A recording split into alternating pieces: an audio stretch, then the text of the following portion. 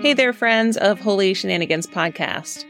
I'm thrilled to share that I'll be recording live from the Wild Goose Festival this July 11 through 14. Wild Goose Festival is a transformational community grounded in faith-inspired social justice.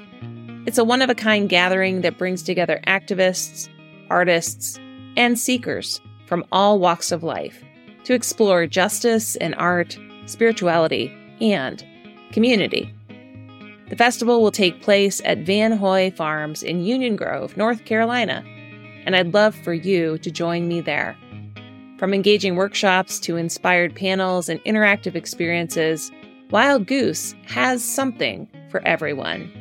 So mark your calendars and let's be part of this incredible community that is committed to making a positive impact in the world. For more information, visit www.wildgoosefestival.org. As one of my followers, use a discount code A-TLE24. That's A-TLE24. And you'll get $50 off the price of an adult weekend ticket. We will see you there at the Wild Goose Festival to connect, to build community, and to work for social justice.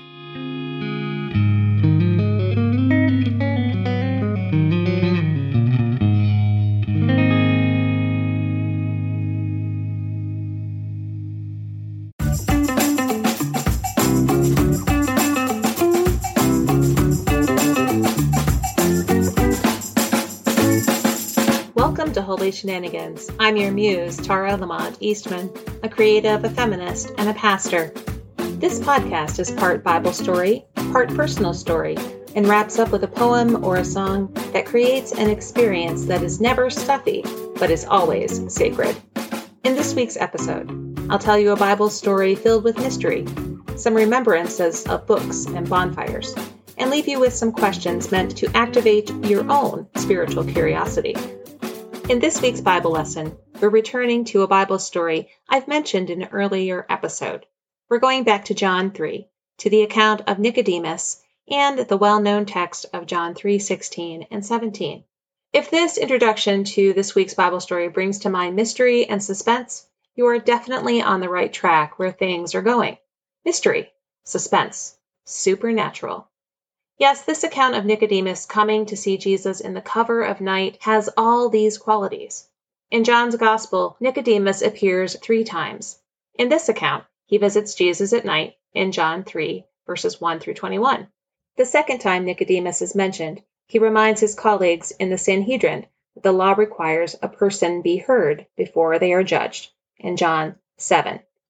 Finally, Nicodemus appears after the crucifixion of Jesus to provide the customary embalming spices and assists Joseph of Arimathea in preparing the body of Jesus for burial, in John 19. Nicodemus is a member of the Jewish religious group of Pharisees called the Sanhedrin. This group of leaders served in the role of governing legal body of the Galilean Jewry. And so you can imagine the risk Nicodemus goes to go talk to Jesus, and probably is part of why he goes after sunset to ask his questions. When Nicodemus meets up with Jesus, he admits that he is different than anyone he's ever known before, that he can do these signs and must be from God. And Jesus answers him, "Very truly, I tell you, no one can see the kingdom of God without being born from above." When Jesus tells Nicodemus, an expert in Jewish law, that he must be born from above or born again, Nicodemus is confused. He takes Jesus' words literally. I have to go back into my mother's womb?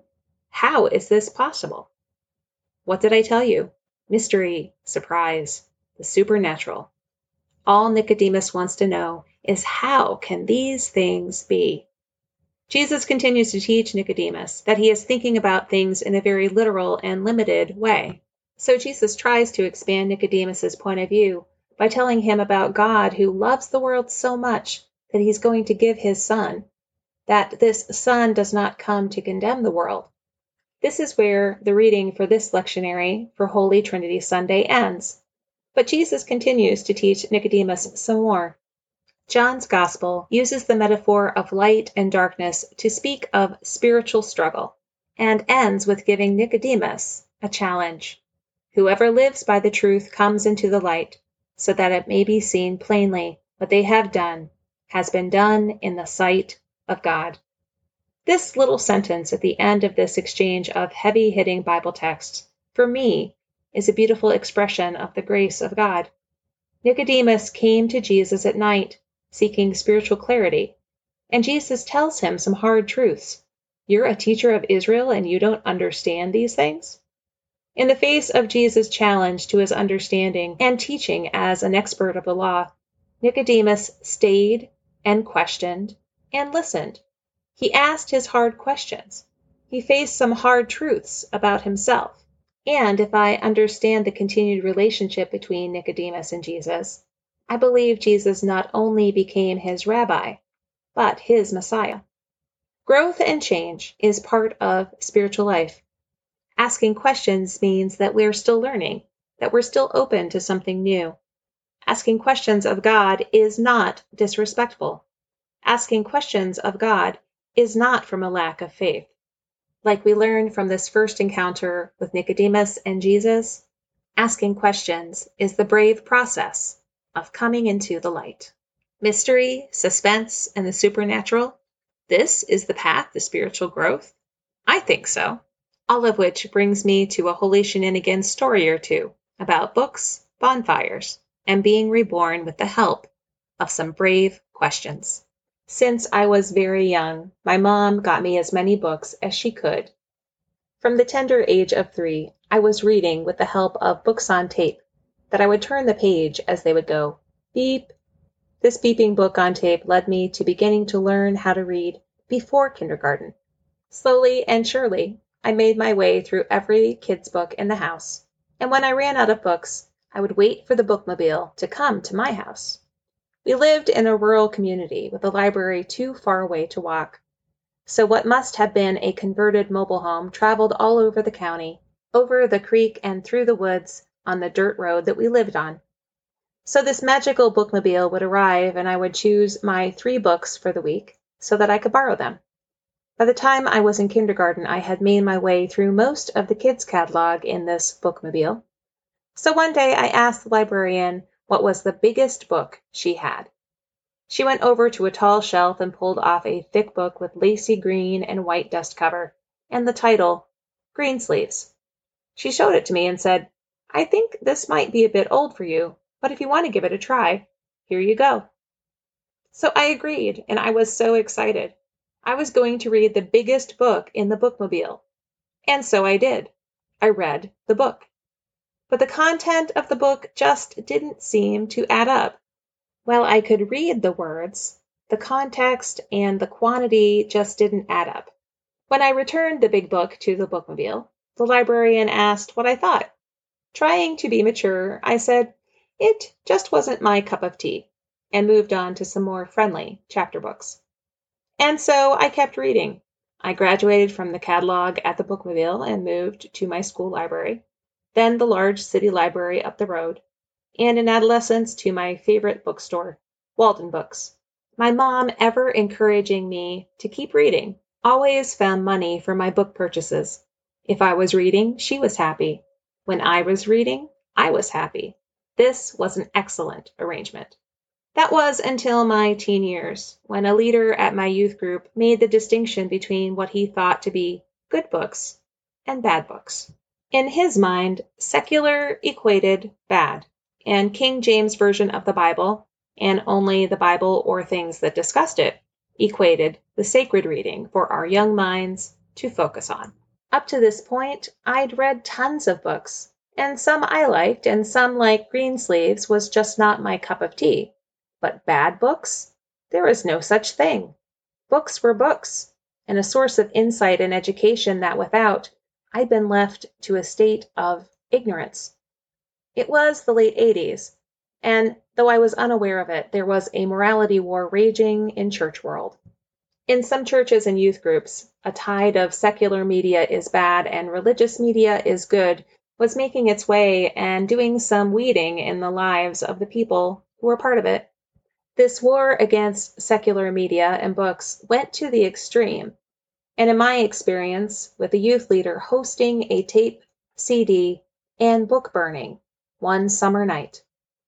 They had hot dogs and s'mores, and yes, they asked the kids to bring their collections of bad secular media to burn. But I loved my books, and I resisted the pressure of that event and did not bring anything to burn.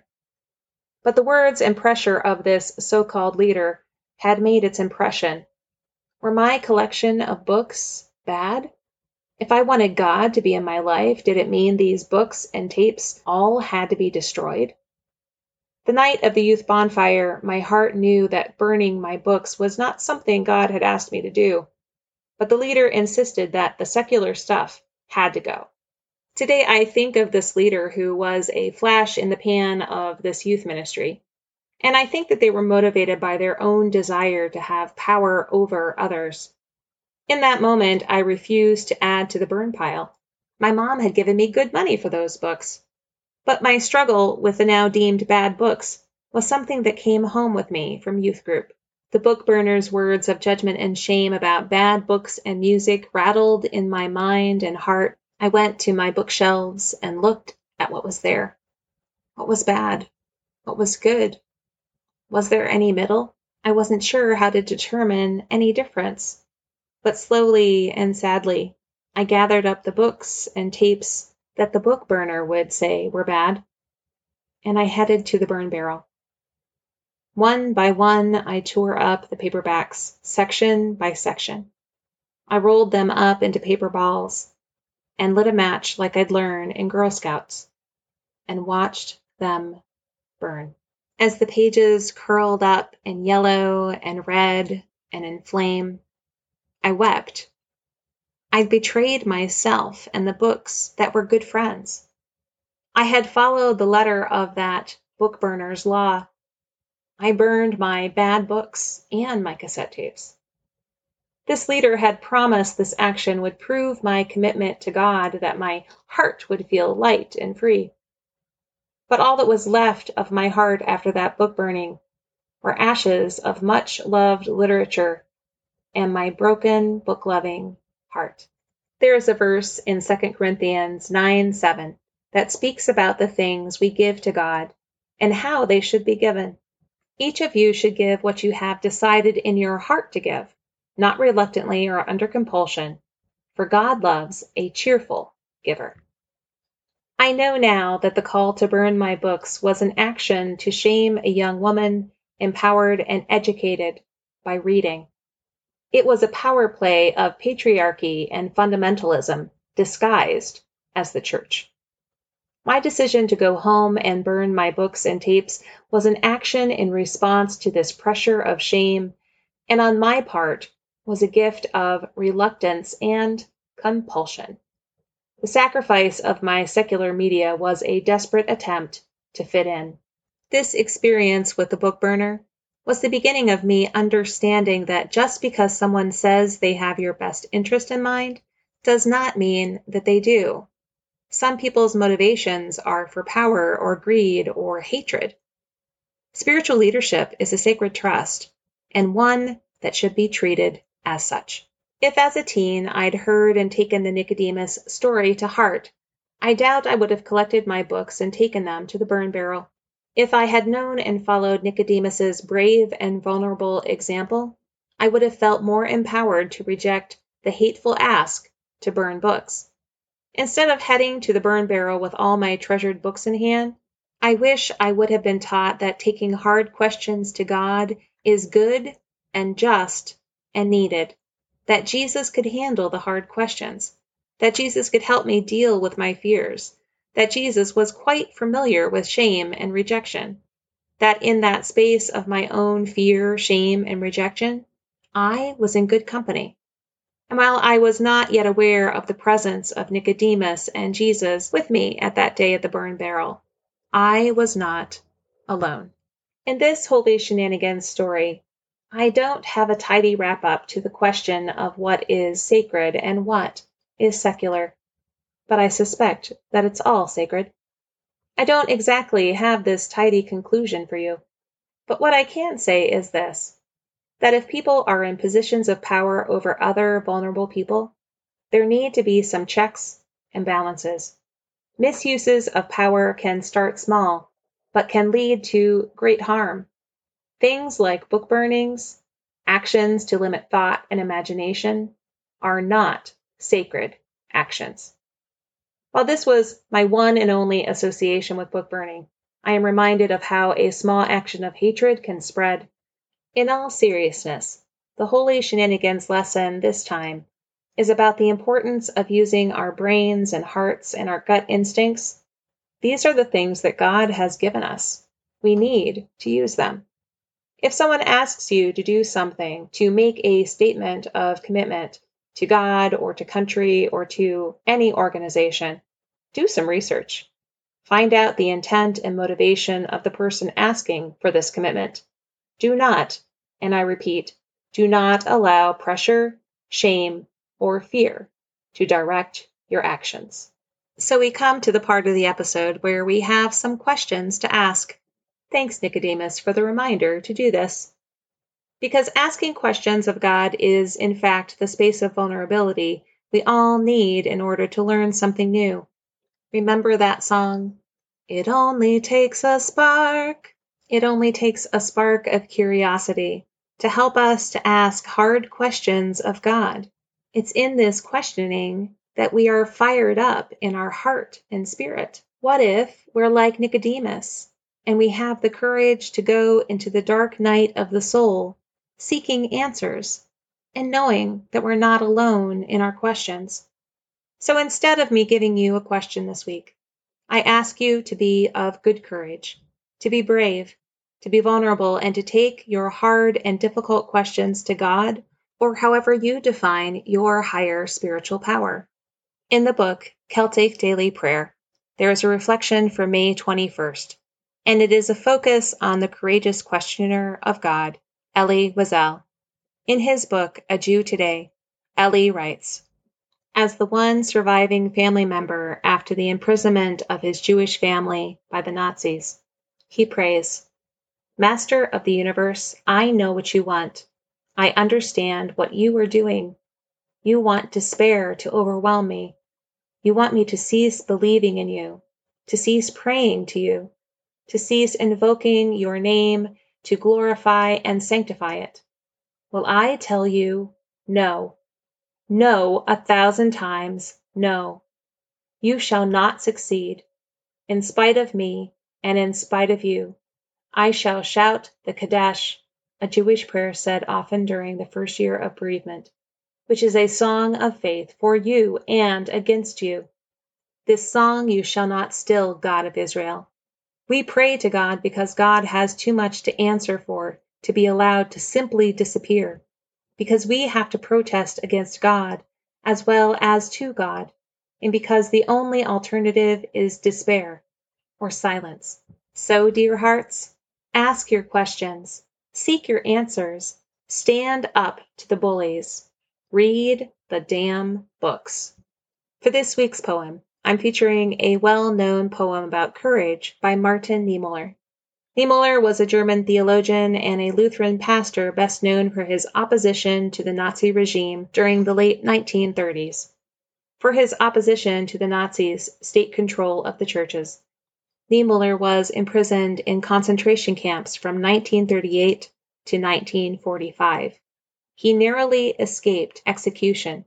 After his imprisonment, he expressed his deep regret about not having done enough to help the victims of the Nazis. He turned away from his earlier nationalistic beliefs and was one of the initiators of the Stuttgart Declaration of Guilt. From the 1950s on, he was a vocal pacifist and anti-war activist. Today I read to you his poem, First They Came. First, they came for the communists, and I did not speak out because I was not a communist. Then they came for the socialists, and I did not speak out because I was not a socialist. Then they came for the trade unionists, and I did not speak out because I was not a trade unionist. Then they came for the Jews, and I did not speak out because I was not a Jew. Then they came for me, and there was no one left to speak out for me.